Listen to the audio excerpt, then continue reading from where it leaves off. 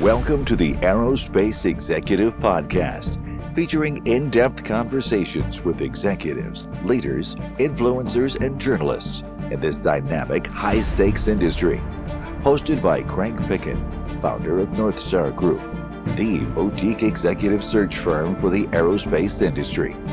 You'll learn how top aerospace executives are developing their people, competing for talent, overcoming challenges, and adjusting to industry trends to drive growth and profits. And now, let's join your host, Craig Picken. Welcome to the Aerospace Executive Podcast. I'm Craig Picken. Hey, today we've got Mark Amtower with us. Since 1985, Mark has been helping companies in all facets of selling to the government. He's the author of 7 books, to include one titled Selling to the Government. He's also known as the godfather of government marketing. On the side, he helps people build their brands and has written 7 other books to brand building and specialization, and lots of fun stuff to read. So, Mark, welcome. How are you today? Craig, thank you for having me. I'm wonderful. It's a beautiful day to be alive. So you are an expert. So you're really good at helping people build brands.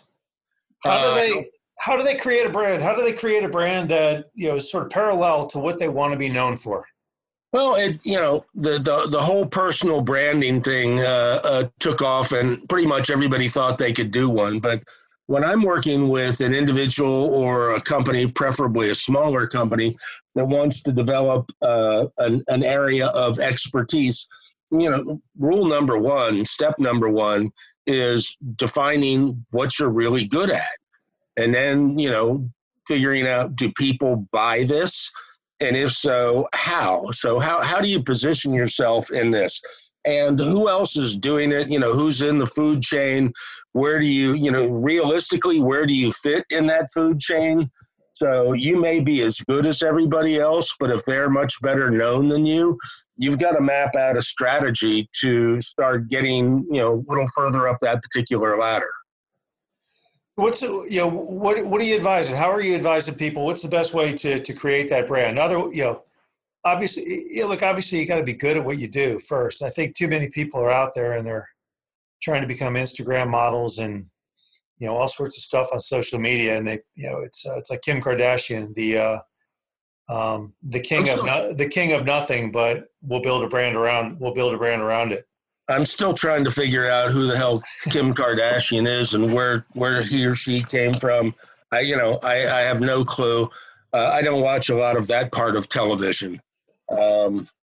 So I watch some news and I watch Jeopardy. So.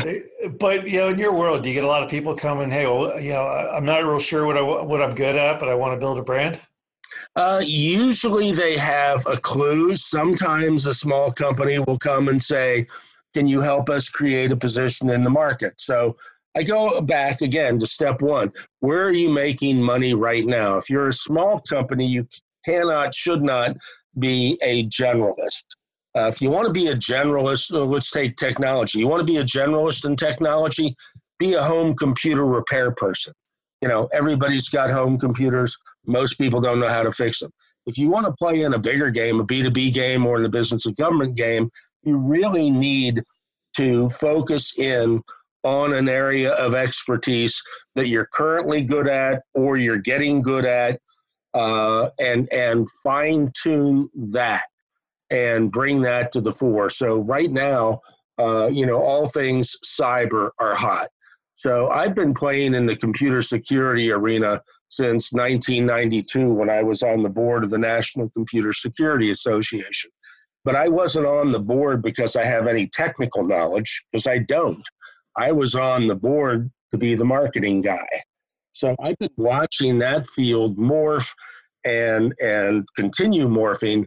So now you tell me into cyber, I'm going, what, AI, machine learning, CDM, intrusion, extrusion, what? And all of that. No, not all of that. Where are you making your money? I install, McAfee. Oh, gee, that's cool. go away. So helping them figure out what it is that they do well, that they can make money at, that they can develop a beachhead for, and then expand that beachhead. Yeah, like doctors have figured this out long ago. You know. Yeah. I mean, a guy who just works on hands. You know, I'm an orthopedic surgeon, and all I work on is hands. Yep. You know, a brain surgeon. I work on these types of cases. But it's for a lot of people, becoming a specialist versus a generalist. It's the shiny objects. You see a lot of shiny objects, and you say, I can do that. And the reality of the matter is, if they would just focus on one small vertical and put their blinders on to everything else, they'd probably increase their revenue 2-3 times. Am I right? Yes, but in the government market, there's only so much revenue to be made, like on an hourly basis, right? So you measure your progress by the number of contracts or on the task orders you get.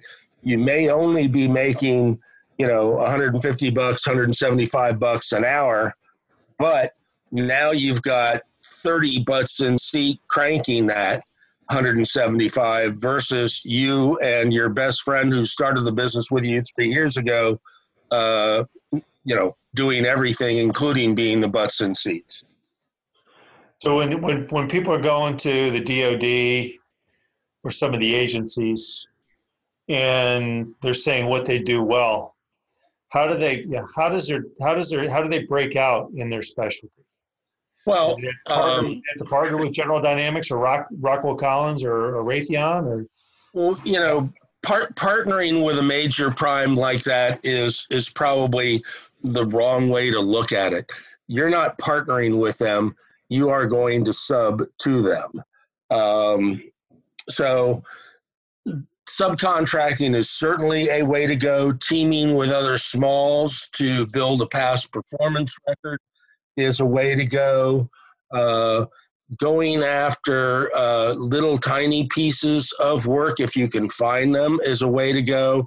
But you have to figure out how the agency you are targeting actually places those task orders out. So it may be an agency-specific contract. It may be a government-wide contract, an IDIQ or a MAC, a multiple award contract. So you need access not only to the customers, you need access to the contracts that they're buying off. And again, that's probably going to end up being some sort of subcontracting teaming agreement. Where's the best way to find those opportunities? And what's the best way to tell the world that, hey, I'm the one? Well, there's paid services like Bloomberg Government and GovWin from Deltek. You can go to the Federal Procurement Data System, FPDS.gov or USAspending.gov, and do research there. Primarily, again, focusing on a particular type of service or product, a specific agency, and seeing, when they've bought this, which agencies have purchased this, if a particular contract is coming up for renewal soon, how are you getting in the queue to actually bid on that contract? So your research beforehand is absolutely critical.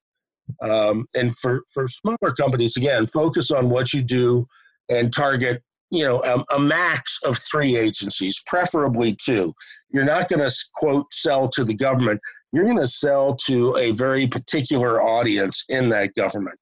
And trying to cover, the whole ball of wax with, a 5 or 10 man team just isn't going to happen. So you have to keep in mind that this is a very heavy relationship-driven market. So it's relationships between you and the feds, you and the primes, you and your teaming partners, you and the media, you and capital. So, if you win something, do you have the funds to produce? So if you win a piece of business that requires 20 people with these types of certifications, number one, do you have access to them? Number two, are you ready to pay them and bring them on board? And are they available? So all of these things have to be queued up ahead of time. And it's not an easy game to play. Are companies positioning themselves well? I mean, you work with you work with a lot of companies. You help them with their marketing. You help individuals. You build their own brand. What are the biggest mistakes you're seeing? Uh, the first biggest mistake is not focusing on one or two agencies as opposed to going after, anything they see on FedBizOps, FBO.gov. So FBO.gov puts out, all of the known bids. Agencies are supposed to put them through there. And regardless of the agency and regardless of any relationships, you're just bidding on pretty much everything, throwing mud against the wall, hoping something sticks. That rarely works. So again, focusing on a particular agency and going after that.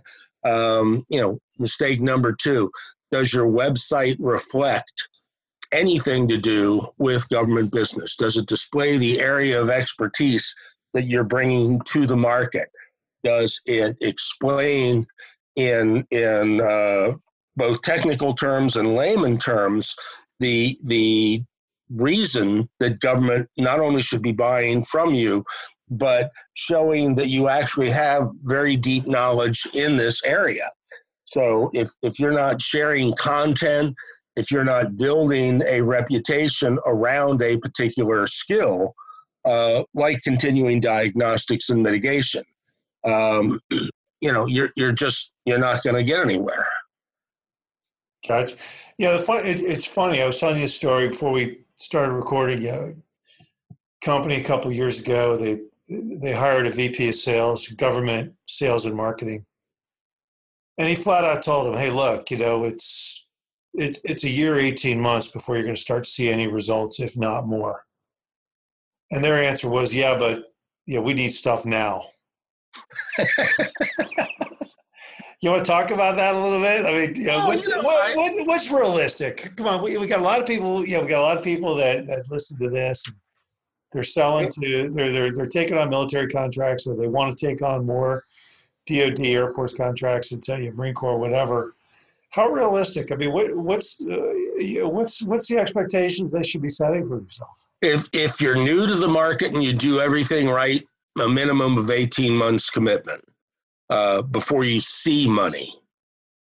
Okay, if you're not willing to play that game, don't even bother coming in. So 18 to 24 months for money. You're spending money during that process on educating yourself. The bid and proposal arena is not free. So when you see these opportunities, you're committing time and resources to going after them. If you do not have the right team in place in-house to bid on federal work, then you hire hired guns. There's a lot of excellent proposal people out there as consultants, and there are some questionable people out there. So, vet your outside sources and be prepared for the long game. Nobody makes quick hits here. It just doesn't happen. If the agency doesn't know you, they are going to backburner whatever you send in until the window closes. Yeah, I mean, it's not for the faint of heart. I remember when I was at Gulfstream, and we're bidding on the Gulfstream 5, aka Air Force C-37 contract, which we ended up winning. But I think we probably had $1 million and a half just into that bid process. Oh yeah, with no guarantee you're going to win it. Yeah, and for small companies, you're probably not going to spend $1 million to $1.5 million. But when you factor in the size of that contract, you were talking probably billions of dollars. So when you're going after a vehicle that big and spending, $1.5 million on the B&P process, that's not unusual. I've seen companies spend more and not win. And in smaller scenarios, though, you've got to be prepared to spend not insignificant money for a small company to go after these things. And a win rate of 30% is not bad. Wow. I mean, so yeah, like I said, so it's not for the faint of heart. No, no. You know, you're at risk for a lot of stuff. If you are into instant gratification, go away. What about on a personal front? So you're helping executives out there, and you build their personal brands too, outside of dealing with the government. Yeah, Are they doing a good job? Are people in general doing a pretty good job with their personal branding, or is the whole world, is half the world clueless? From my perspective, I'd say about 5 to 10% of the people are doing an adequate job. 3 to 4% are doing a great job, and pretty much everybody else sucks. What do they need to be doing? Without giving up your recipe, what do they? What's the biggest mistake you see?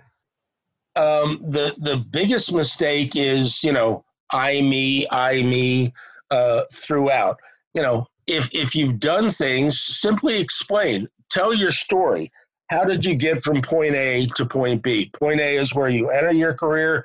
Point B is where you are right now. So there's got to be some stories in between there that should illustrate areas of expertise that it's taken, which may include, mentors. There is no such thing as a self-made person. Everybody has mentors. So tell your story, tell it well. Don't seem to be in love with yourself. I mean, I think we all should love ourselves, but that should not be the point of the story. Where do they? I mean, yeah, no, I think you're absolutely right. It's the one thing that we used to always teach, or when I was leading a sales team, it was, don't start the email with I. It's about the other guy. Yeah, when you're telling a story, you're telling it to someone who you want to do business with, right? Yep. So what you're trying to do is frame their issues around your experiences and position yourself as someone who can help them, regardless of the market you're in. You're someone or some company that can help them get out of the doldrums they find themselves in into that top tier. So you've written 7 books, and we talked about we talked about the first one a little bit, selling to the government. But some of the other books you've written are pretty cool. Talk about them a little bit. 3 of them are political, and they were in a sense they were joke books. They were the 2010, 2014, and 2016 voters guide, the unofficial voters guide to those particular elections. After the intro, and the subtitle was "Everything Politicians Know About What You Want." And after the introduction, each one's 100 blank pages. So I'm not a huge fan of politicians, regardless of which side of the fence they sit on. An easy read. Yeah, pretty easy read, but something people can relate to pretty quick. Right. So my first book was Government Marketing Best Practices, self-published, sold 9,000 copies, which is pretty good for a self-published book. Yep. And it was popular enough that the Veterans Administration Small Business Office bought it from me in cases by the hundreds. So they would give it out at all their small business conferences. I love when stuff like that happens. Absolutely. 9,000 books to the right people. Yeah. Nobody said you had to sell 1 million. 9,000 books given to the right people is a yeah. Yeah. Go back to that book. Government Marketing Best. I was already an established figure in the government market when this came out in 2005. That book took me to a new level because now I was the guy that wrote the book. So that book became my best business card. Gotcha. Okay. Books for most of us aren't profit centers. They are vehicles to position yourselves as an expert in a particular niche. So the next book came from a speech I did at a business conference I spoke at every year. They asked me to do the lunch speech, but they asked me not to talk about government. So I wrote a speech called Amtower's Laws of Survival and Success. And it was a 20-minute lunch speech. And two of my personal advisors were at that conference, and both of them came up afterwards and said, this should be your next book. And I'm thinking it was a 20-minute speech. It's going to be a short book. But I wrote a book from that called Why Epiphanies Never Occur to Couch Potatoes. So, and you and I were discussing this. You know, most people say they have rules that they live by. They live by their own rules. Well, I challenge people who tell me that to tell me what they are. Have you written them down? If you haven't written them down, they are malleable. They aren't rules. They're foyers for situational ethics. They're suggestions, and they're suggestions you make to yourself. Yeah, they're flexible white lines on the side of the road, right? If you want to drive down the shoulder, you can go right ahead. Gotcha. So, yeah. And then a friend of mine, a very well-known business author, David Meerman Scott, was in a meeting with John Wiley & Sons, his publisher, and they happened to mention to him that they wanted a book on the government market. And David said, well, then get Amtower to write one. So Wiley brought me on to write Selling to the Government.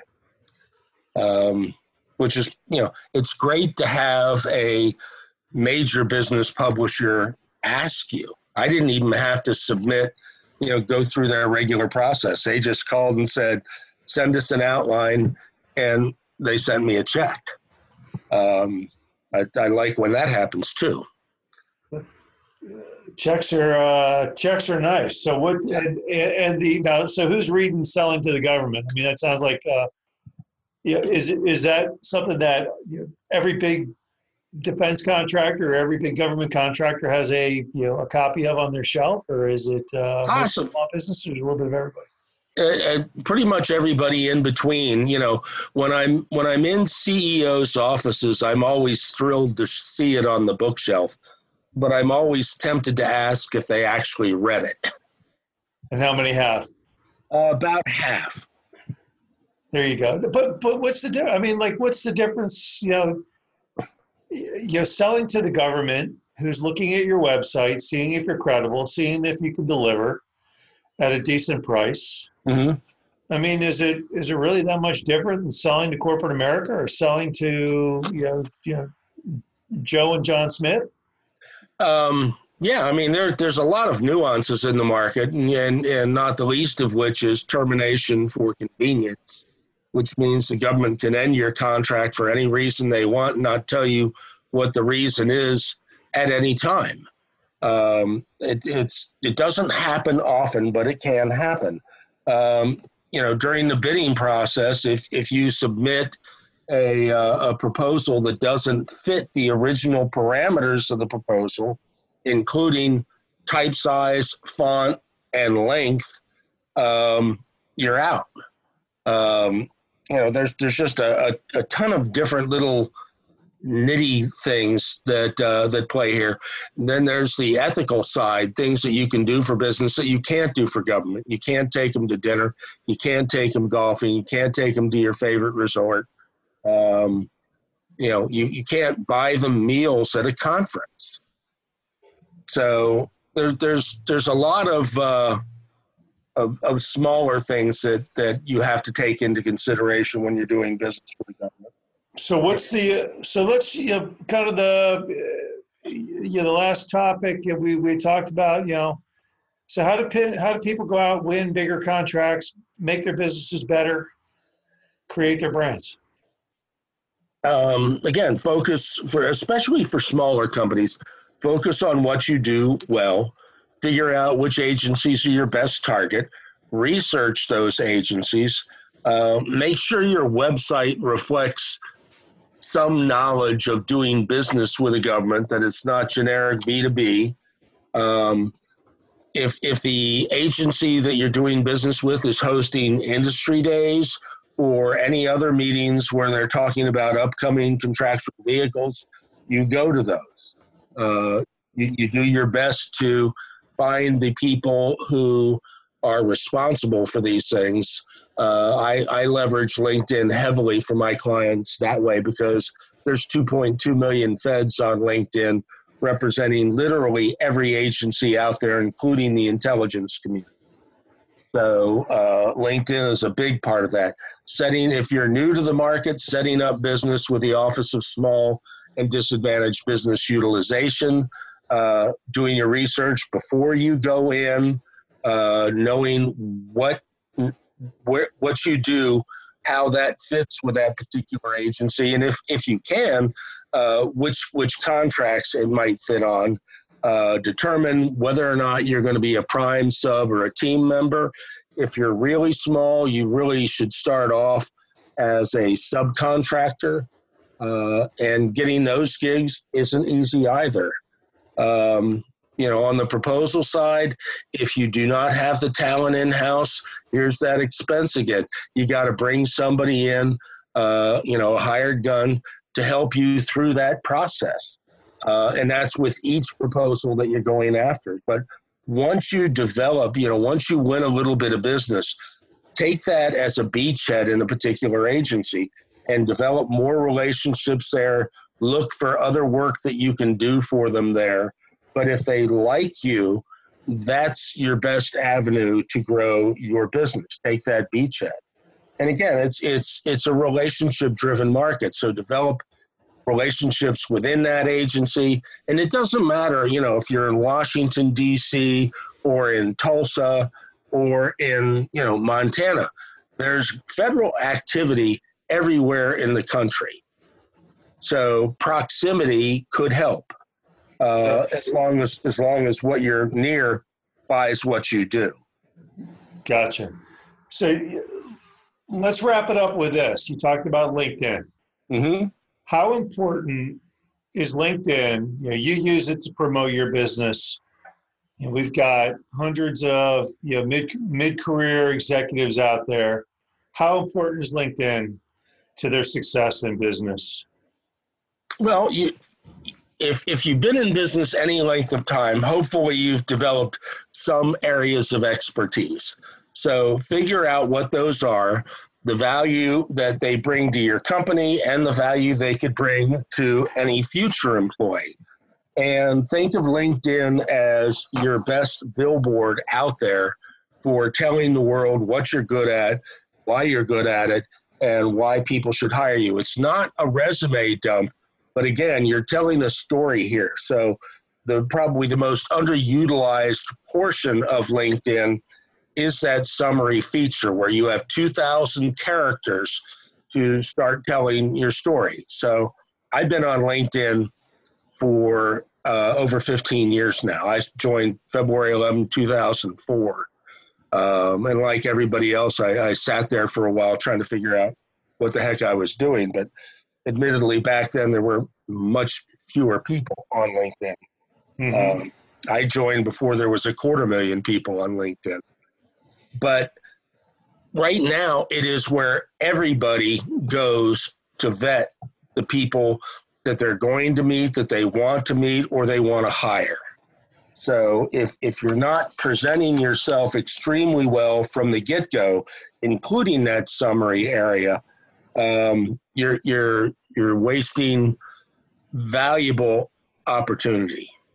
Yep, I agree. If you're not on LinkedIn, you're not really. Yeah, I was telling this to my wife. Like, if you're not on LinkedIn, if you're in business and you're not on LinkedIn, or you got a poor profile, you're irrelevant. You're starting from a point of irrelevancy.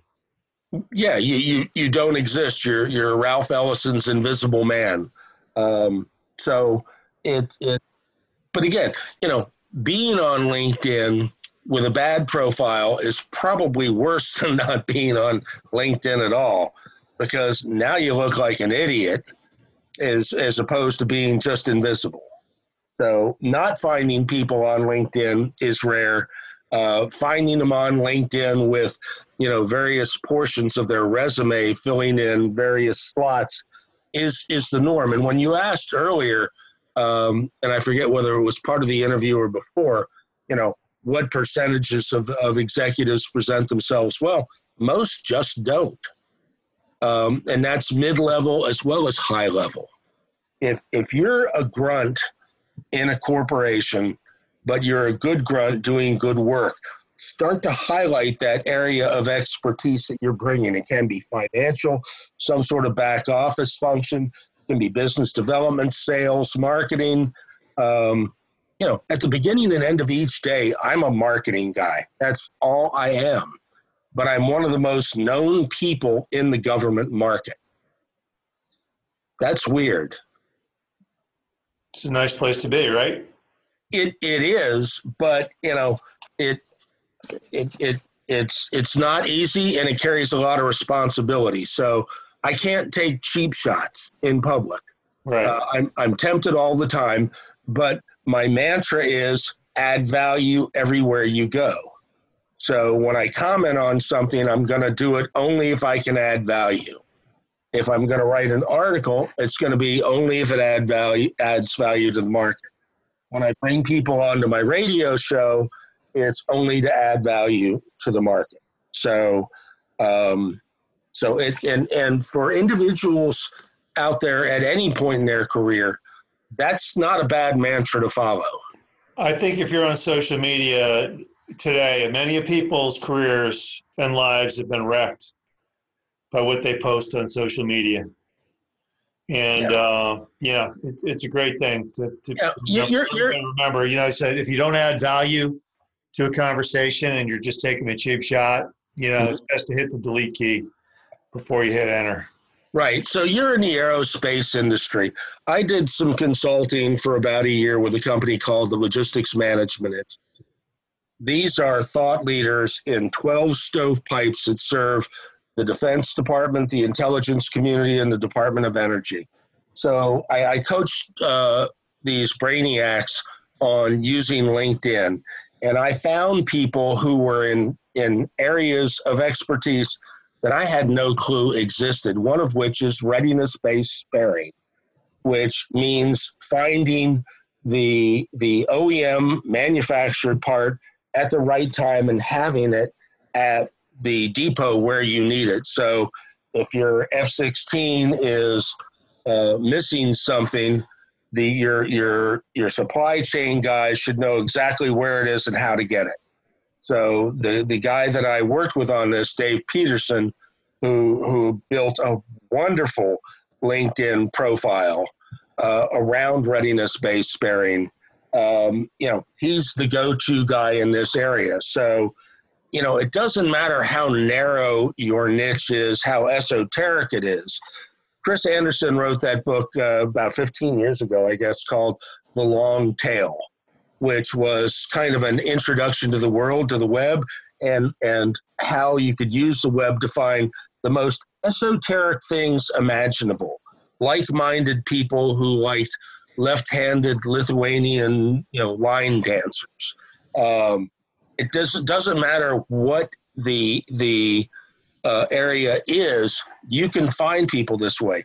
LinkedIn has done that for business, and LinkedIn has also, reduced that 6 degrees of separation down to 3 degrees.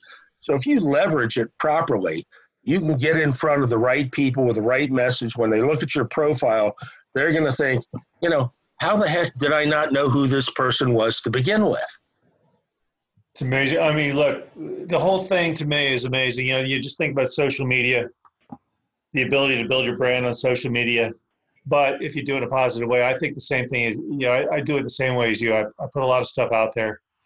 But at the end of the day, you just can't take cheap shots at people. There's no value in there's no value in.